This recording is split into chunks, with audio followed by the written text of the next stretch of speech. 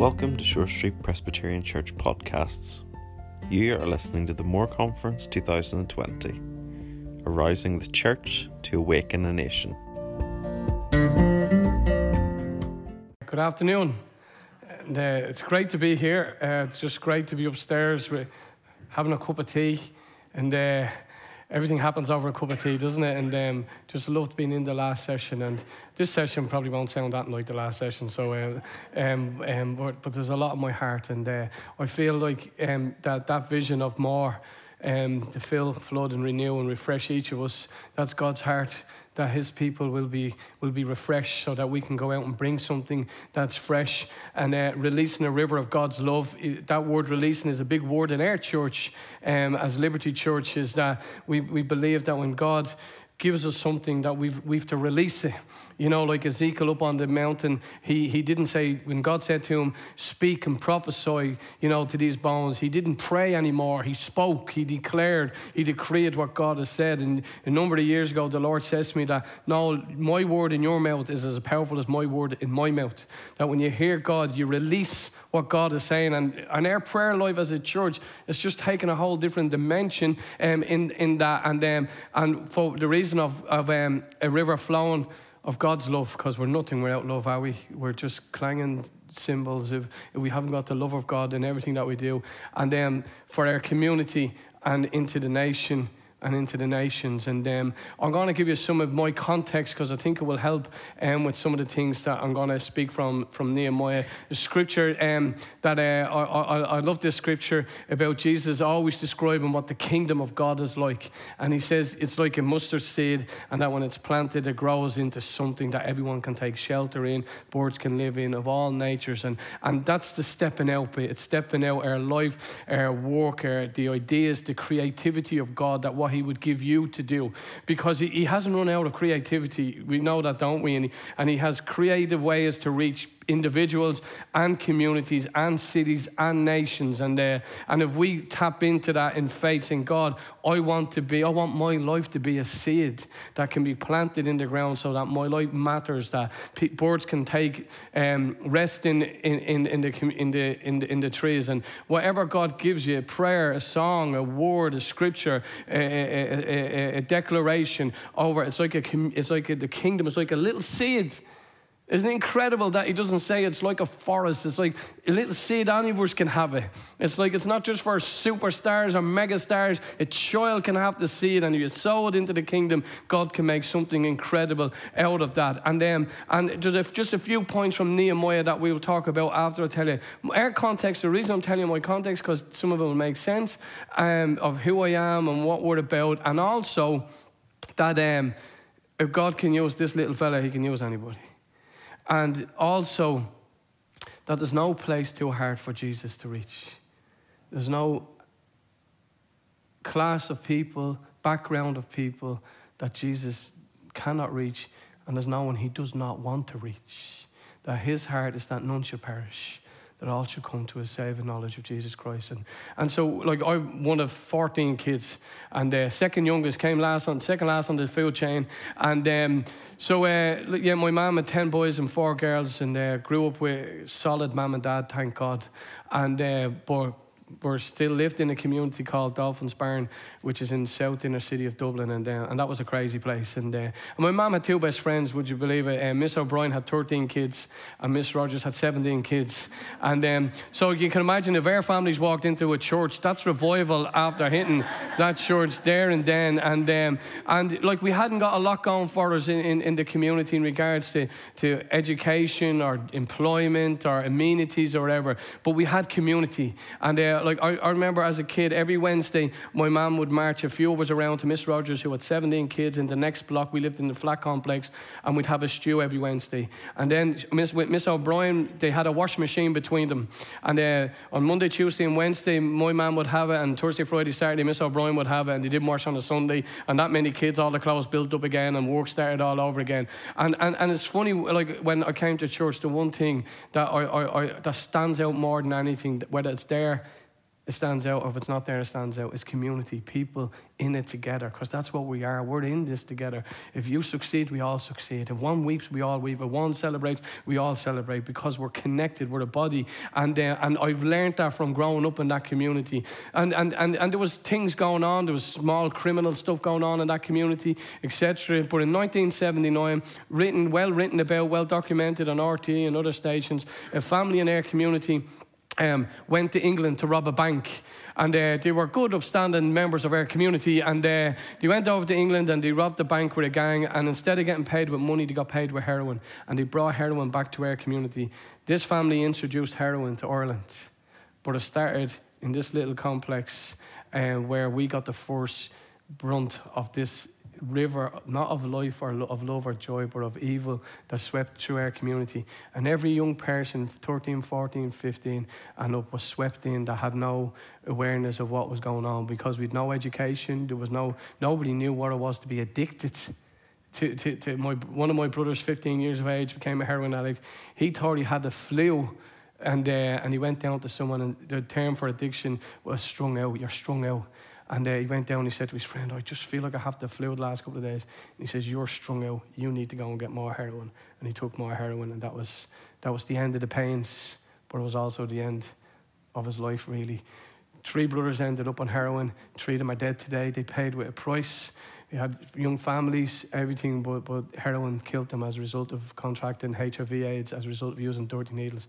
But they're 3 of probably 500 people that I grew up with that are dead, that are gone. And so the complex, this family brought this in, and the whole place was crazy. The government didn't know what to do with it. Social service didn't know what to do with it. Hospitals didn't know what to do with this. It was like new. Then when our people started dying of HIV/AIDS, Rock Hudson, if anyone remembers that movie star, died. He was on television. I remember seeing it on the news, and he was just a skeletal of himself. And it was like when he died, within days, our young people were getting diagnosed with this. It was like that. That's my memory of it. And they didn't know what was going on. They were if some of them were in prison, they were taking our cells and thrown down into a basement with men in white overalls and masks, because no one knew how you caught this disease. And so they were full of anger, and there was like they were told you were going to die, so they didn't care about anymore. They didn't care about rules, regulations, what's going to happen. What are you going to do to me? I'm going to die. So like the level of violence and robberies and everything went like through the roof in that area. And in the midst of all of that, like I couldn't tell you how many funerals I've gone to of young people, in young people my age and a bit older, and but I know with this, I've went to hundreds.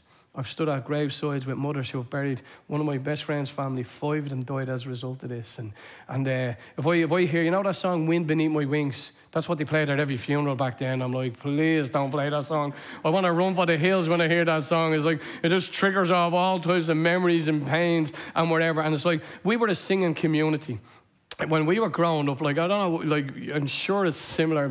Like, I remember as a kid, the girls would play with tennis balls against the wall, and they had all these songs that they'd sing. When they're playing skipping, the girls would have songs that they sing. When they were on swings on the poles going around, they have songs that they sing. When you go off to Butlins, we were brought to Butlins from the flats one time, and we got barred. For the first year, we got barred, and then because there was nothing left in Butlins when we were finished. And then, like, we were told, because our parents was paying in money every week to the committee, that everything in Butlins is free, meaning the rides, the swimming pool. But we were told everything is free in Butlins, so we took everything that was there. Kids, the next year there had to be a diplomatic envoy sent down to get us back in the following year. And we done them songs, them national songs. Everywhere we go, people always ask us, and all that. Do you know that one? Do you ever throw your granny off the bus, give her a push? And they'd be all sung all the way up and all the way back. And during them summers, like the committee also, one of the nights, our mums and dads would get dressed up and to be brought to Portmarnock Golf Club for the dinner dance. And when they came back, it was in the summer months, they'd come back and they'd be singing like Strangers in the Night or My Way or something. And it was a singing community. And I remember if there was a Romanian gypsy man, every Sunday the flats were in blocks, like U-shaped blocks, and this Romani gypsy man would come around every Sunday afternoon and sing opera songs up to the balconies. And the women would throw tenpence down. And he was a genius because he knew how to sing while at the same time keeping all of us away from his money type of thing, And when heroin came in, the singing stopped. The only songs that we were singing now were ones at funerals. The butlins wasn't happening. The dinner dances wasn't happening because them kids of our people were now selling drugs and were at wars and families broke up and all types of things. And where was God in the midst of in all that gloom and doom and disaster? And right where he's always been, right there. Just we weren't looking for him. We didn't want him. He's always there. He's the God of being there. And my brothers that were on heroin, my community, I made a promise years prior that I'd never go near drugs. And when I was 18, my wife, who's my wife now, but when we were 16, we had a baby girl. And when I was 18, I started taking drugs, things that I thought I'd never, ever do, never, ever think of. Now I was in that group, in that place of shame, guilt, and all that stuff, and not being able to fulfill like what I always desired. All I ever desired was to be as a good father. Would you believe it? That was my ambition, that I'd be a great dad to my kids, but I wasn't capable. I wasn't a beast, but I just was locked in my own little world, in my own selfishness, and locked away in a room. Would you believe it? Listening to music all the time, dead people singing music to me, like just brought death after death after death after death into your thinking and whatever. And my friend who I started to take drugs with, he went missing somewhere and came back. Someone told him the gospel, the power of God unto salvation. Did we go to church? No, we didn't. We went when we were kids, or funerals, or communion time, or confirmation when you were a kid and growing up in the Catholic Church. But God wasn't real to us. God, that was just a religion to us that had no power. And my friend came back, not a minister, not a priest, not a pastor, not a famous evangelist. Mick Finley, his name was. Finno Finley, my best friend, who we started taking drugs together, went missing, came back. Jesus is real. Jesus is real. And we're like, what's after happening to Mick Finley? Look what drugs is after doing to him. He thinks God is real. But you can never argue with transformed life. You can argue religion, theology. There's been enough of arguments around it. But when you see someone's life that was in darkness, now that's in light, there's no one can argue with that. That's the spark. And within a short space of time, he gave me a tape. I love singing. I love listening to music. He gave me a tape of a young man singing from Dublin called Terry Arnold. 3 songs on a tape. Last song was called Man of Sorrow, speaking about Jesus going to the cross. He says this in the song. Last words, like a lamb they led him out, and not a word came from his mouth, and he cried out from the hill of Calvary. And I hear these words, and I started to cry, and I'm like, Shane, what's going on with me? It's only me and Sharon in the little flat that we had, and I rewound it again, and it's like the same words, like a lamb they led him out, not a word came from his mouth, and he cries out from the hill of Calvary. And I don't know whether I heard it in my head or my ears or my heart, but I hear God saying, I love you and all, I went to a cross for you. And I couldn't stop crying. I was bawling, crying. Sharon was looking at me like, what's wrong with him now? Like he's crying, but my head was like, she's going to think you're an idiot. If your brothers find out you are crying, you're dead. If your sisters find out, you're really dead. And all my head was fighting, but I had no barrier to this love, of pure, unadulterated love that was being poured into my heart. That was like a Friday or a Saturday, Tuesday the 22nd of March, with the tape. Mick gave me two tickets to go and hear a man called Reinhard Bonnke, a German evangelist. Went down to the National Stadium Tuesday, 22nd of March, 1989, at 9:40. Me and Sharon stand up the front, giving our hearts to Jesus. And from that moment on, we were going out the door, and I said, Sharon, we need to tell everybody this. But Sharon goes, tell them what? She's the brains. Tell them what now? I'm like, we didn't know the Bible. We'd never been to church. We didn't know. And I says, I don't know, but I just know we need to tell. We can't keep this to ourselves. And then within a short space of time, 40 of us in that same complex became believers. Like a fire. That's what you need to believe for. A fire that God will just come, because He's not interested in like, oh, well, I can touch them down there, but I can't touch them over here. Or they have it all together and they don't. Therefore, I can't. They're immune to the gospel. No, you stand and believe that God wants to do it in my town, in my family, in my community. And He will do it. And we've seen, like, no one knew they didn't know what to do with heroin. They didn't know what to do with HIV/AIDS. And they didn't know what to do with 40 young men and women walking around talking about Jesus. It was like a summer of eternal good weather, and like every pockets of us everywhere with different groups of people that we hung out with, sitting down, telling them what Jesus said in the Bible. It was a dream. Like, that's how far removed from air can, but no one knew what to do with them, to do with this. And like other things, that was an escape. Like all of our friends, either some of them fell back into old lifestyles. Some got connected into churches, which we did, and some moved out of the area. And before we knew it, everybody was gone that was Christians from our area, because Jesus was a way out of that madness. And I wanted to get out. Who wants to open up the door? We lived on the ground floor, me and Sharon. We had a little girl, Patrice, and we got married, and we had 3 other little girls. So our little family was growing, and you look out the window, and there's kids roaming around. The government said about the kids of our flats that they're going to explode all over society with anger because they don't know what's happened. Where's Mammy? She died of AIDS. Where's Daddy? He died of AIDS. They didn't know. Who wants to open up the door and see these faces? And I didn't. And I wanted to be like the rest. I wanted, I don't know, to become some type of middle-class Christian in some church somewhere. And God says, I want you to stay. So we stayed. You love the kids. You reach out to the kids. You, the ones that are lepers, let me, come on, we do something about it. That's why in Luke chapter 5, come on, we do something about it. The leper coming to Jesus, Lord, if you're willing. No, I am willing. That's what I got out of it. I was on the floor crying, weeping when I opened my Bible on Luke 5, because I was reading Luke 4 that morning, and I opened it up saying, God, you must want to do something about this. And Luke 5, he says, come on, we do something about it. Here's what it is about stepping up and stepping out into your community. Partnering with God. What is God doing? Where is the Lord moving within your town and your community that you can just partner with God? It's not like you have to come up with this great idea. He just, like our story has been, we've started 5 churches.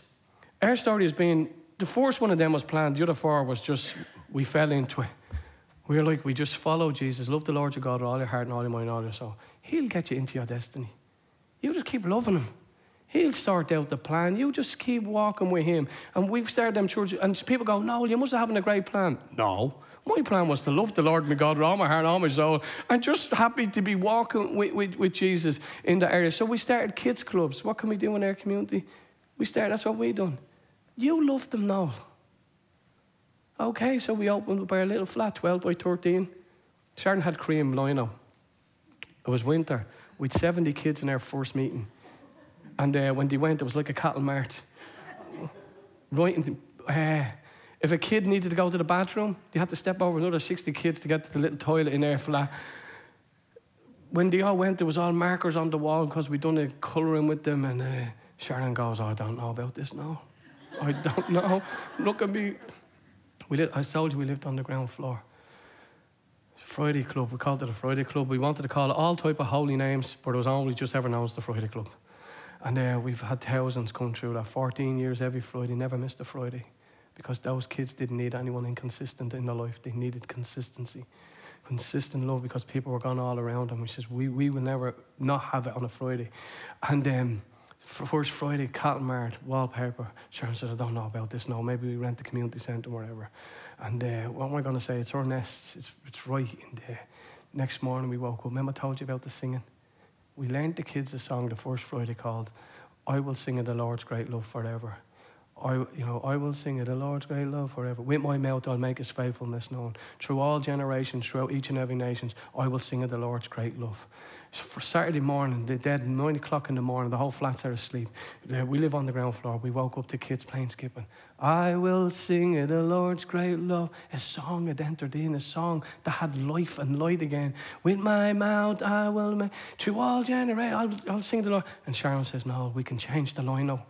We can change the wallpaper, we can do whatever. That was a new day. That was a new dawn in our flats. The song was released again. That had life. It was now something, and it was kids now singing that, no, God does love us. There is a hope. There is a future. He has a plan for my life. Not just for my life, but to also bless my community. That's our message. That was our message from the beginning. He loves you. He has a plan for you, and he wants to use you to bless other people. That's the conference. That's your conference. That's what you've tapped into as a church, the exact same thing. But here's the thing. We have a God who wants to do the same. We have a God who's like, if you step, it's all about stepping out.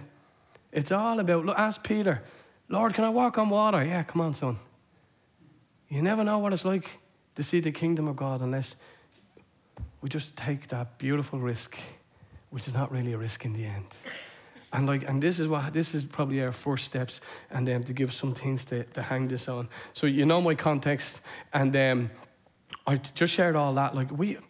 Like I was telling last time, a Methodist church says to me, Noah, can you give us a testimony for someone from your church to...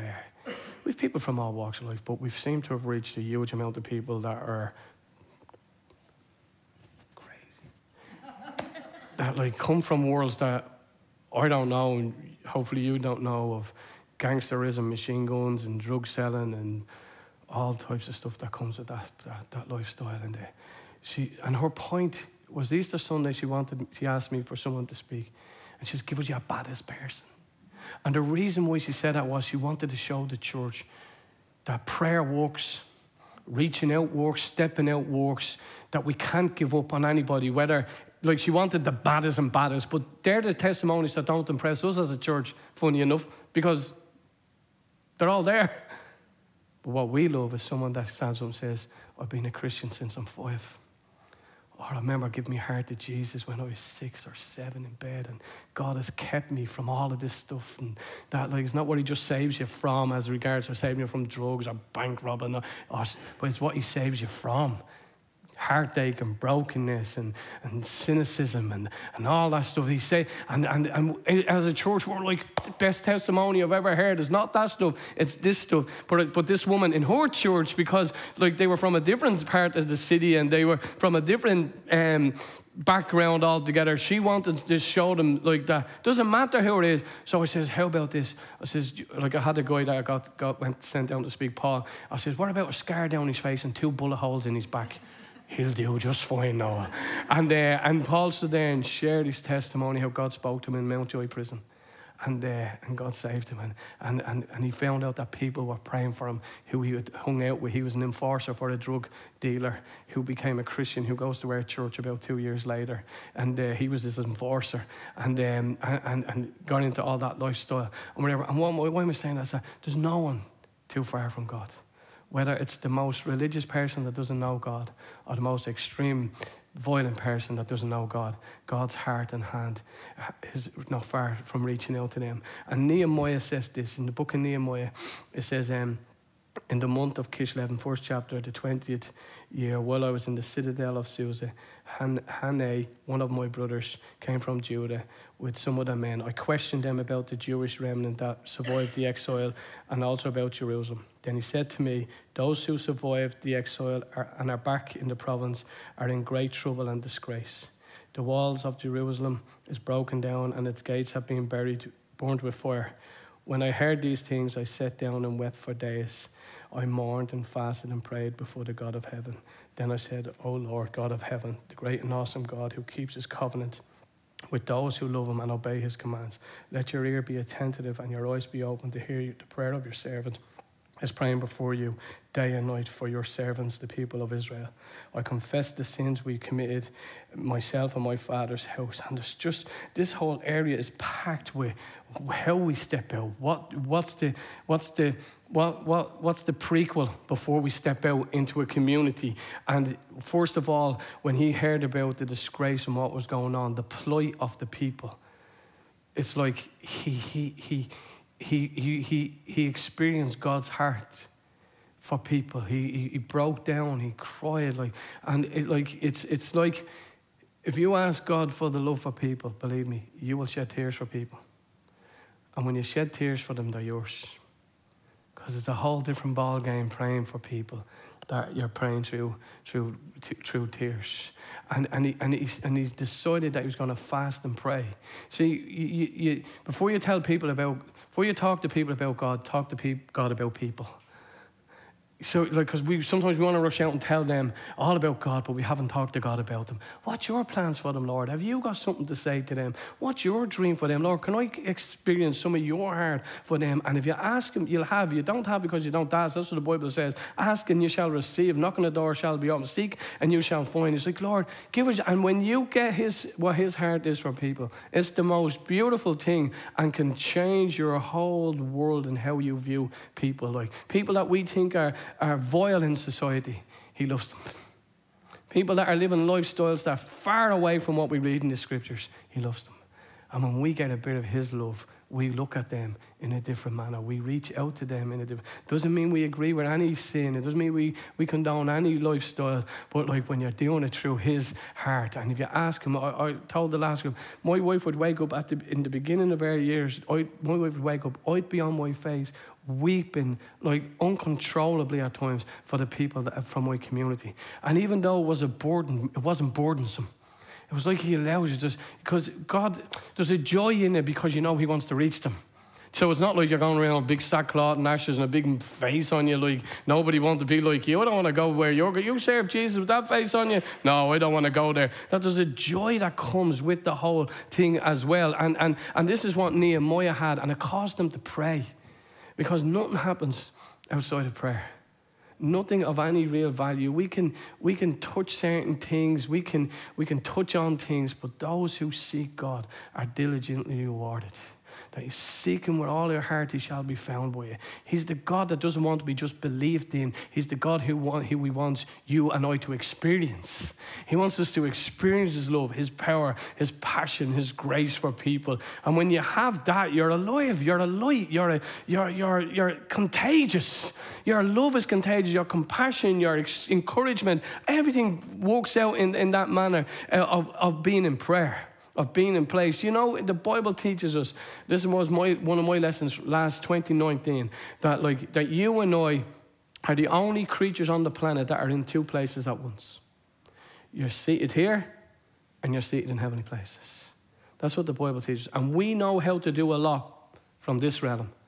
And I believe God wants to teach his church how to operate from that realm. What he sees, he allows us to see because we're at the right hand. What he declares over Donaghadee and the surrounding areas, that we start declaring over them. What he's singing, Seth and I, he sings in songs of rejoicing over you and I. We imagine hearing Father. What's Father's song for Donaghadee? What's Father's song for you? And then we hear Father singing, and then we just resound what he's singing into the earth. I've 5 grandchildren, and my oldest grandchild, 3 that are natural and 2 that are, it's like abortion powder, 3 biological and 2 non-biological. And I explained that to my oldest biological granddaughter, and she was like, that's weird, no. And but what I've learned, I told you that all I ever wanted to be was a good father, and when I became a Christian, I take my fathering really serious, but I do it with a lot of joy. And I remember saying, when I experienced God's love, that there won't be a day goes by that my wife or my children will never hear me tell them I love them.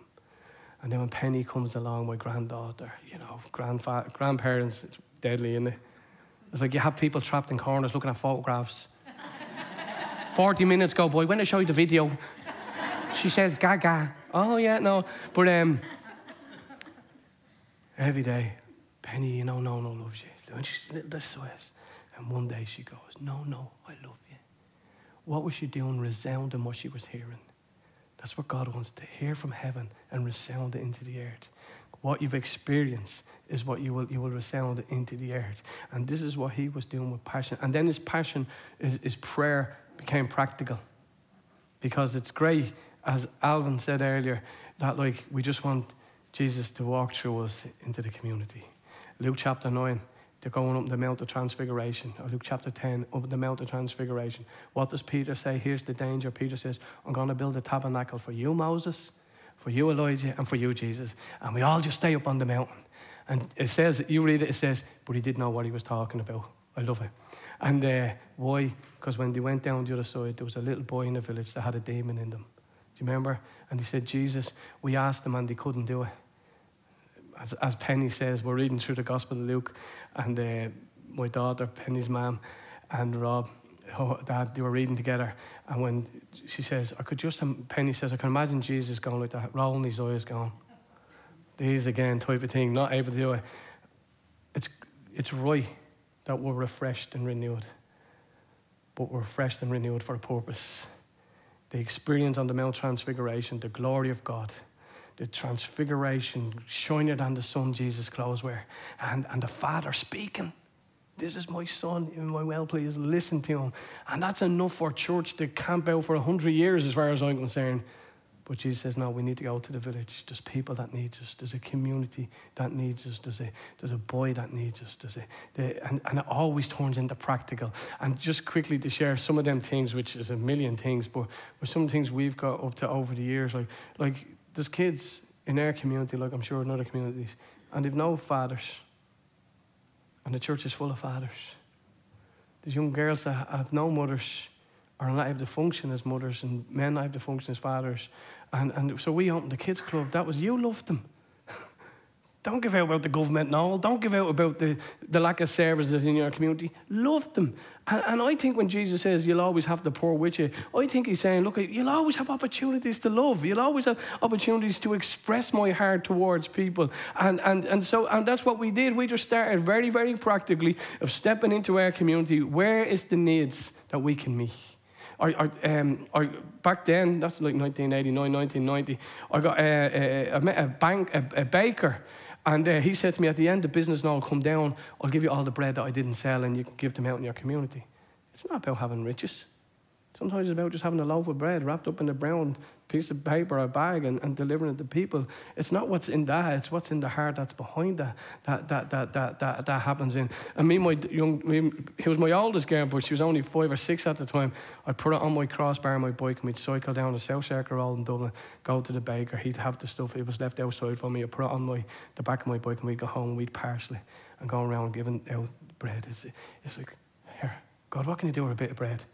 What can you do with a bit of bread and 5 loaves, Lord? What can you do with 5 loaves and 2 fishes, Lord?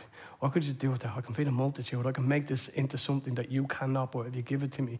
It's not about all the stuff we have. It's just about what we have, what's the needs. And their needs, I always said to the Lord back then, why don't you give me a banker? And at the end of the day, he'd leave a bag of money for me outside, Lord. But anyway, I probably wouldn't have been able to handle the money, but I was able to handle the bread. And that grows. It's like God gives you, if you're faithful with the little, like this Christmas gone, if you ask Lorraine and Alvin, they'll show you the video that we couldn't show this morning because it just wouldn't transfer from phone to phone or whatever.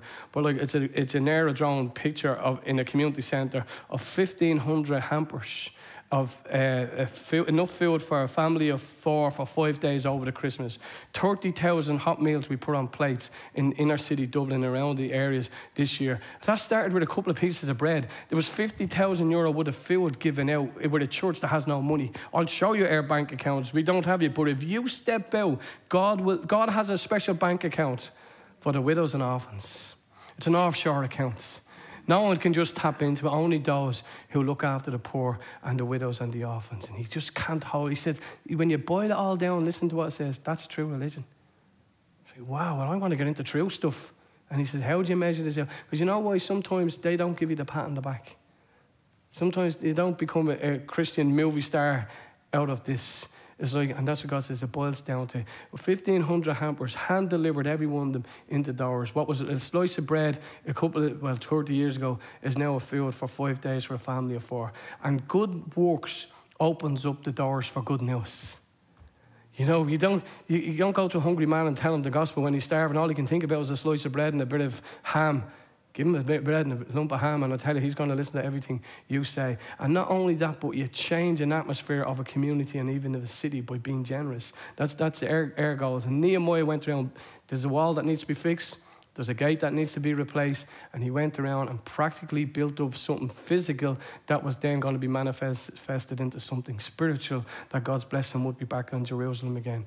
And God has a million things and a million ways to do, a million outreaches, a million stepping out. And if we just step up and go, God, here I am. I'm nothing. Listen, I'm second youngest of 14 kids. Listen, you talk about complexes. You get them when you're that long down the food chain. You know what I mean? You get shoes that's 4 sizes too big for you. You're walking around like you're going around with a pair of flippers on you for swimming. Like, you get all of that stuff. And if God can use it, it's not like about talents and everything. It's just, Lord, here's my heart. Use me, no matter what age you are. I was speaking at a Quakers meeting for years when I first became a Christian.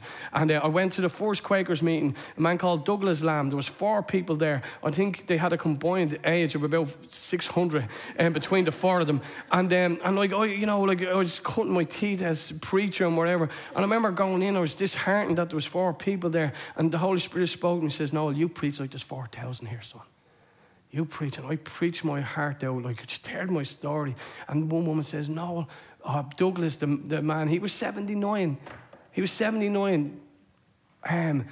He created this outreach to people his own age. And that's who was there. And we were getting people to come in and speak. And I'm like, and he's always been my inspiration, that this doesn't stop when you get 50 now, or this doesn't stop when you get 60. God will always use you if you keep reaching out to the people that need him. And he told me about an aunt of his that was in India somewhere. And she was like a relation, I don't know what his aunt, a relation of his that was in India, 78 years of age. He says, no, we just sent her over a new bicycle. She was still going around villages on a bicycle, giving out tracts.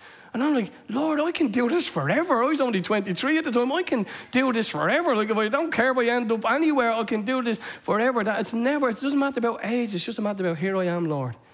Will you use me? And I believe, look, I don't know anyone in this church, being honest, but I know when I walk into an environment of people that want God and want what he wants.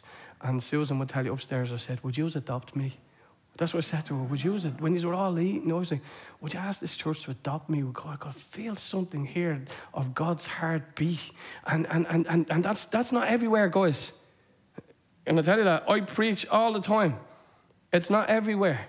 Sometimes it's like resurrecting the dead just to get a smile. It's like God has left the universe. It's like, but this is not here. There's a vibrancy about you guys. There's an expectation of the things of God. Last year, practicalities about prayer. We said, there's more. What was the man, Jimmy Cricket from Belfast? That was his thing. There's more. And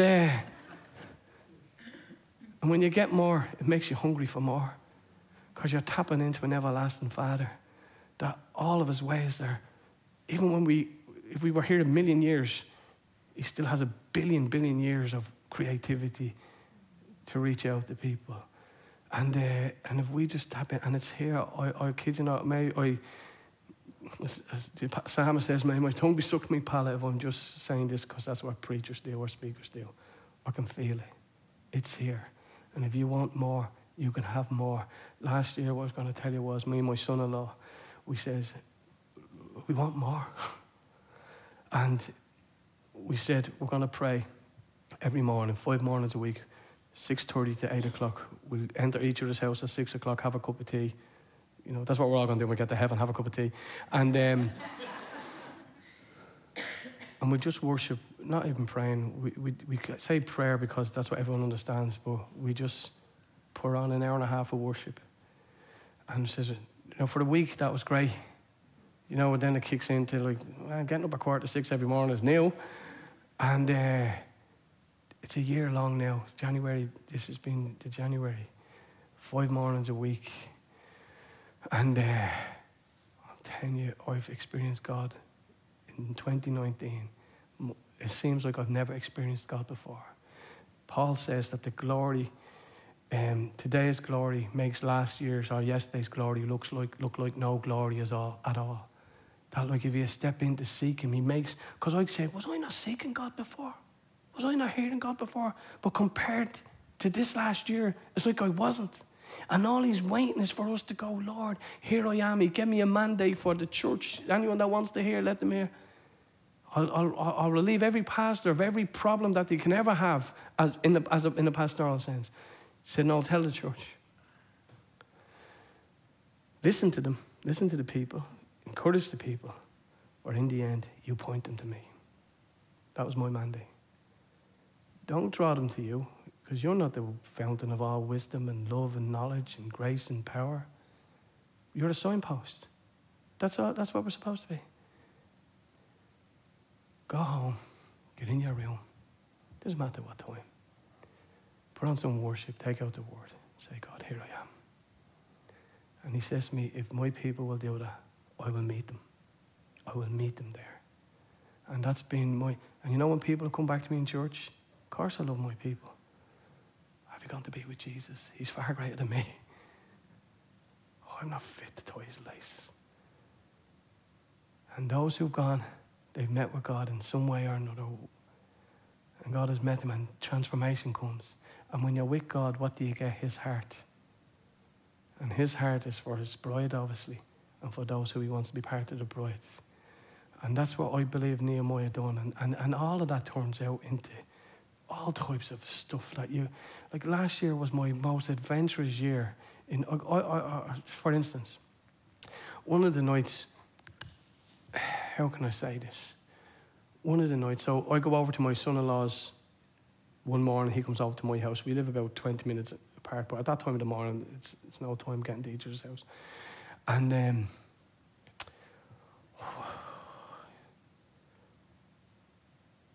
you know when you can have a thought that can bring you away from the presence of God? Sinful thought, wrong thought. I was contemplating or toying around, and as soon as I had them thoughts and as soon as I bought into it, I felt this weight of condemnation in my heart, which can either should send us to God, or it can bring us farther away from His presence. So it was one of them nights, and I also got a pain in my tooth. So I texted my son-in-law, don't come over in the morning for prayer. And in the end, what I was doing was accommodating how I felt.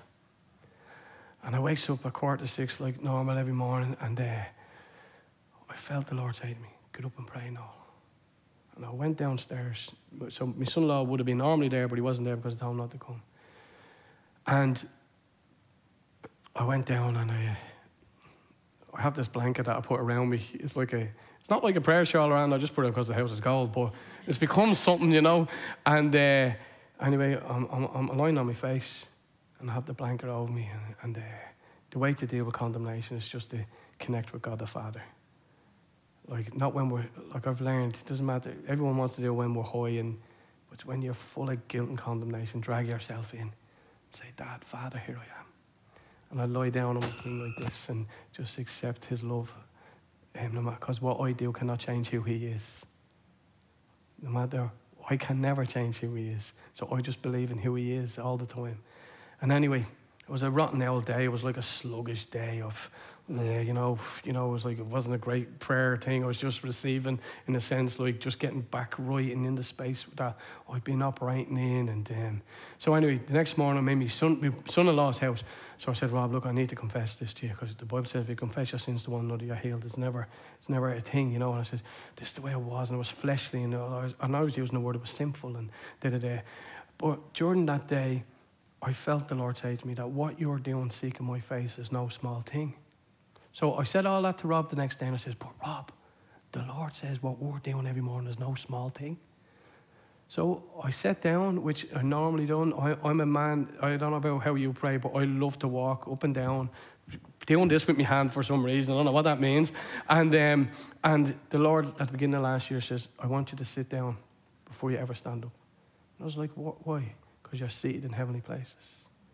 You're seated in the finished work of Jesus. You're seated in victory. You're seated in rest. Don't do everything to strive towards rest. Move from rest. If you're going to strive to rest. That's what Paul says. And that was new to me. I was like, wow, that's cool. So it's like starting off from the winner's post. So you're not going in to look for victory. You're coming from the victory that Jesus has won. I was like, so everything starts from there since last year. So after I said that to Rob, I sat down, we put on worship, and I stood up. And as I stood up, I said about adventures in praying. After I stood up, I had a pain in my stomach, which was a weird pain. It was hollow. I felt empty. And it was an aching. It wasn't like a muscle pain. It was just this aching, like a longing. And I stood up and I went, wow, that's not mine. It wasn't mine. I said, Lord, that's not my pain. I don't have that. I don't feel it. It was like God gave me, I call it like what the Bible describes as a word of knowledge. I was feeling something, knowledge about something that wasn't natural. And I felt the Holy Spirit say this to me, Noel, what you feel is the ache that the LGBTQ community wakes up with every morning. Because they've bought into a lie that doesn't fulfill the need of the longing of the human. And I said it to my son-in-law, and I started crying for the people of the LGBTQ, BBC, I don't know what it is now, community. Like every one of them was my own child. And I prayed and I wept and prayed and wept. And then it was gone. The feeling was gone. I was like, you'd think I was going to start a ministry to something, but it was like can I tell you, when you feel God's heart for people, you can pray people into the kingdom of God from a distance. Because it's not, distance doesn't matter. And if we seek God, and if anything, I could encourage you, because listen, I've listened to some of you guys up there. There's more to be done, but you are doing a lot more than you think you are. The stories that you have of each other and what God is doing, the community, the food bank, prayer walking, people seeing two people walking and someone seeing 12 people. And that one of the stories that I was told earlier on, that like angels walking with you, was walking around the community. It's like it gets what's physical can be manifest into the spiritual. And it's like we do something physical, but it has a spiritual dimension to it that can cause an atmosphere to be changed. And make, like Reinhard Bonnke, who was one of my heroes, who just went to be with the Lord. And he used to always say, Africa shall be saved. And he made this declaration over Africa. And it's the most Christianized country. Like, you know, that in China is probably, you know, but may Donaghadee be saved. Amen. And if people go and put that for, even prayer, not even prayer walking, getting assignments from God and going out there. Quick story, like, let me have a question. My friend, who is now a pastor of a church, he came from, he was a Dublin guy, lived in Cork, came to our church. He walks in the door. The Lord gave me a word for him. He says, the Lord says, no, a prophet has come out of a cave. You know, in Elijah, when Gehazi said, no, there's prophets in caves that I'm feeding. And the Lord says to me, behold, a prophet from a cave has come out. And I says to him, right, I knew him from years ago, but didn't know him in the last 20 years. And I said, I knew he was, Sean. The Lord told me that you're a prophet that's come out of a cave. He'd spent 8 years. He went through a loss of a business. He went through cancer. He thought everything was finished. And that morning, God activated like this man who was the craziest person I know in the kingdom, right? And crazy, I mean this, that like you could be talking to Sean on the phone and he'd go, brother, the glory of God is real. And next you hear, do you want sugar with that, love? And I go, where are you, Sean? He goes, in Starbucks or something. You know, like, he's excited about Jesus, whether he's at the pulpit or whether he's, you know what I mean? And that consistency. And he comes over one day, and I'm a great believer in, as Paul says, the foundational stones, not the cornerstone, but the foundation of the church is apostolic and prophetic, and he's very prophetic, and I'm very apostolic. And he rings me and says, brother, the Lord wants us to go down to the city gates and pray. Would you come down with me? I says, yeah. So he comes over and to the house, and we go down, and there's a few incidents before that, but we're trying to get to the end of the story. And we goes down to the city gates in Dublin, which is at Christchurch, which is in our community, up from Christchurch. And there's the oldest gate there right now, like, is there since 12 something, you know, it's like 1,200 years old or something. And there's a big old wrought iron gate in there. So we goes down. As we're getting out of the car, Sean takes out a shofar. You know, like the bugle or the thing that they use in the Old Testament to welcome the thing of God or to announce war or you know, whatever. And I look at it and I go, yeah. Anyway, we got down and we got down to the city gates. And Sean had a word, Psalm 24, lift up your heads, O ye gates, swing wide everlasting doors, so that the King of glory may come in. Who is the King of glory? The Lord strong and mighty. And so anyway, we got down, and so we're starting to pray. And I'm like, I'm saying the prayer like this, I'm praying, and but not Sean. Sean is not like going to be praying like, he's like Shakespearean actor, you know. And he goes, lift up your head, O ye gates, you know. And swing wide, you everlasting doors, so that the King of glory can come in. Who is this King of glory? From inside the gate, a voice comes, I'm the King of glory. Or I am. And we looked in, there was a drug addict who was with two other people that were, you know, drinking or taking drugs just up from them. And so I looked in, I go to Sean, I'll handle this, because he could also have a sword for all I know, this guy, Sean, you know, cut off his ear or something. And I said, I'll handle this. So I walked up and I says, what's the story? You know, like just Dublin talking. And he goes, what are you doing? He says, what are you doing? And then he's cursing and all. I says, what's your name? He says, Darren. I says, Darren, you need a miracle, don't you? He goes, yeah, I do. Now, there's a big gate between us, like there's all these square, like, and things. And I says, when I'm finished here, you're going to have a miracle. And he looks at the other two and he goes, this is serious, you know, like, and he's standing there. And then at this stage, for some reason, I have the shofar in my hand. And he goes, what's that? And I says, well, that's a ram's horn from Israel that they used to do in Israel when they were going into war or announcing the king or whatever like that. And he's like, what? And he started making all these remarks about this thing, right? And I said, Darren, the miracle. Yeah, the miracle, right? So Sean gets the shofar. Lift up your head, O ye gates. Swing wide, you everlasting doors. But he has this, and he's like, right? And this guy is like this. I remember one stage he looked at the can of beer in his hand, like, is this for real? Like, type of thing. And then so the King of Glory make going, who is this King of Glory? And now, I know you open my eyes at this stage. Sean is like 6 foot on, but he was down like this, and the front part of the shofar was right at this guy's stomach. And like, it was like every time he blew, I know you open my eyes for the last one, I don't know every time, but the last, I looked and it was like this life. This guy, tears was standing, and he turns around and he says to the girl that was up there, here, what they're doing can get you off heroin. Now, we never mentioned heroin. But there was something that he was receiving from the kingdom of God. And we felt at the beginning when we said, who is the King of Glory, it was nearly like Satan himself saying, I'm the king of this city.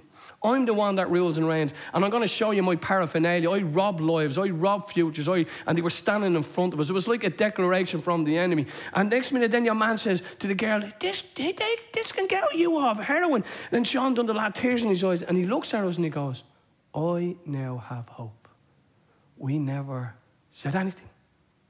That was this miracle. Walking away, I now have hope.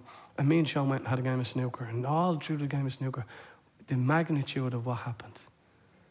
It was like, is that me? That couldn't be me. The magnitude of what God was doing in that moment, and what we were declaring over our city, that there's a king called Jesus who was coming in. That man, Sean, you look at the papers from Dublin, there was a young boy chopped up at 17 years of age this week because of drug dealing. His head was chopped off, his arms was chopped off, his legs, 17 years of age. My friend Sean, that's where I sent him out. He has a church in the middle of that. You know what he says to me the other day? God has given me a staff as a shepherd, and I have to walk around Coolock. That's where this place was, declaring that Jesus is the shepherd of Coolock. And I tell you, it's them adventures that shuts the devil up. Like, I spoke to the pastors of our city the other day and I says, guys, we're not praying. Which the pastors have not been praying together. And I'm like, we're not praying, and the enemy thinks he can just walk in now and chop our teenagers up. Sean told me he's over there. There's people from that community in his church. He says, no, mothers were told by the police to get their children out of school the next day. Because when it used to be getting killed at 30, used to be getting shot at 20, now they went into teenagers, and the only thing left is children. And it's like, so this is important, serious stuff that looks like but we were declaring that our city belongs to God. And Sean said, no, I'm going to walk around Coolock with the staff because God told me that God is the shepherd, and we declare that God is the shepherd so God can become the shepherd of the people. And I'm like, Sean, I'm with you because I know I was there at the city gates. I know what was declared, and God may put a prayer in your heart or a song in your heart over Donegal, whatever is going on. God can give you something that can shift an atmosphere. Sean told me just on Tuesday evening, he rang me Wednesday morning, he says, Noel, 10 people from Coolock, this is where this all happened. 10 people came to his meeting that night. 6 of them became Christians. 3 of them got filled with the Holy Spirit and are going back into their own community. Because I tell you what, where sin abounds, grace abounds all the more. And that people in the newspaper will focus on that stuff, and it's right because it's horrible and evil and devilish. But on the other hand, God is at work, and he's at work in Donegal. And I believe he's found the people that will say, God, here I am, I'll go with you. You lead me, you show me. I pray, I believe this about our church, that with all my heart about our people. If we believe it's God, we'll do it. That's like, even if we get a whisper, it could be God, we step out. That's the people that I walk with. Sometimes we get it wrong, sometimes we miss it, but there's a willingness to go, Lord, if you just say it, we're there in any way, whatever it's cost to us, whatever it's cost to our time, whatever it's cost to our finances, if we believe it's you, we'll do it. And every time we've stepped out and God has met us, we have seen. Like, we've a missionary couple from our church in Africa that, like, we're after building 4 3-bed houses. We've 13 children in that are orphans into these houses. That, like, we're paying an inner city church, are paying the pastors, 2 pastors. We've 6 on staff over there, including our 2 missionaries. We've no backing coming in from any organisation, nothing. And this little church, this little people, we don't have doctors in our place. We have ex-bank robbers and drug dealers and drug addicts. And these people giving out of that little, we're able to support that. And you know, I says, we done that because God led us there. But on the side note that I think God is saying, this is what I believe, if they can do it then, guys, we can all do it. I think somehow he wants to use us as the, what's that word that in Corinthians around, he takes the little things of this world, or the despised things, and shows, no, look at, but the encouragement is that if he can use us, if he can use me, he can use any of us. So can we pray? And we can ask a question, but if I can pray, Father, we love you, we thank you, we want you, we deserve what you want for Donaghadee and for this land and this community and this province and the nation and the country of Ireland and Europe, Lord, the world. We want what you want, Lord. We thank you that Jesus is the yes to every promise of God. I believe this, that God is looking for the amen on the earth to the promise that Jesus makes the yes to. I keep trying to, just in our church, just being more vocal about our amen. It just means I'm in agreement with God. What he says, I agree with, amen, so be it, let it be so. And I pray that's in each of our hearts, that no matter what we feel, whether we're young, old, frail or strong, whatever, that we just saying, God, I put my life into your hands. Because you mightn't have to run up the mountain or start the kids club, but you could be the one that just hears God and declares God over Donaghadee, and that's it. It's game over for the enemy and for unbelief and doubt and fears. And Lord, we just say amen, oh God, to your ways, your will, Lord, to your more. Luke, the other day, Gospel of Luke, we're reading through it. How much more will my Father give you the Holy Spirit? We ask for more, but we ask for the much more, Lord. There's much more than what we've seen. There's much more than what we've read about in history books. There's much more than what we've heard this morning. There's much more because you're the God of the much more. You're the God of the abundance. And I ask, Father, that you would take Donaghadee and you would raise it up as a trophy, Lord, as a witness to the whole of this island, oh God, of what God can do with a people who are open and are willing to step out, to step up, to step into the things that God has for them. And I pray over you, I declare and release over you a boldness, a confidence in the gospel, a boldness in the Holy Spirit, a releasing of power gifts and fruit and harvest this next 10 years that you've never seen before.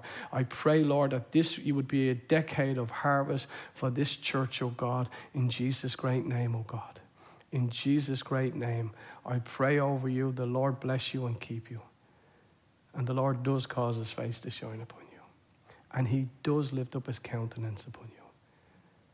And he does grant you shalom, healing, peace, wholeness, prosperity, for his name's sake. And all the people said amen. Thanks for listening to our podcast. You can find more on your favourite podcast platform or visit our website at www.shorestreet.org.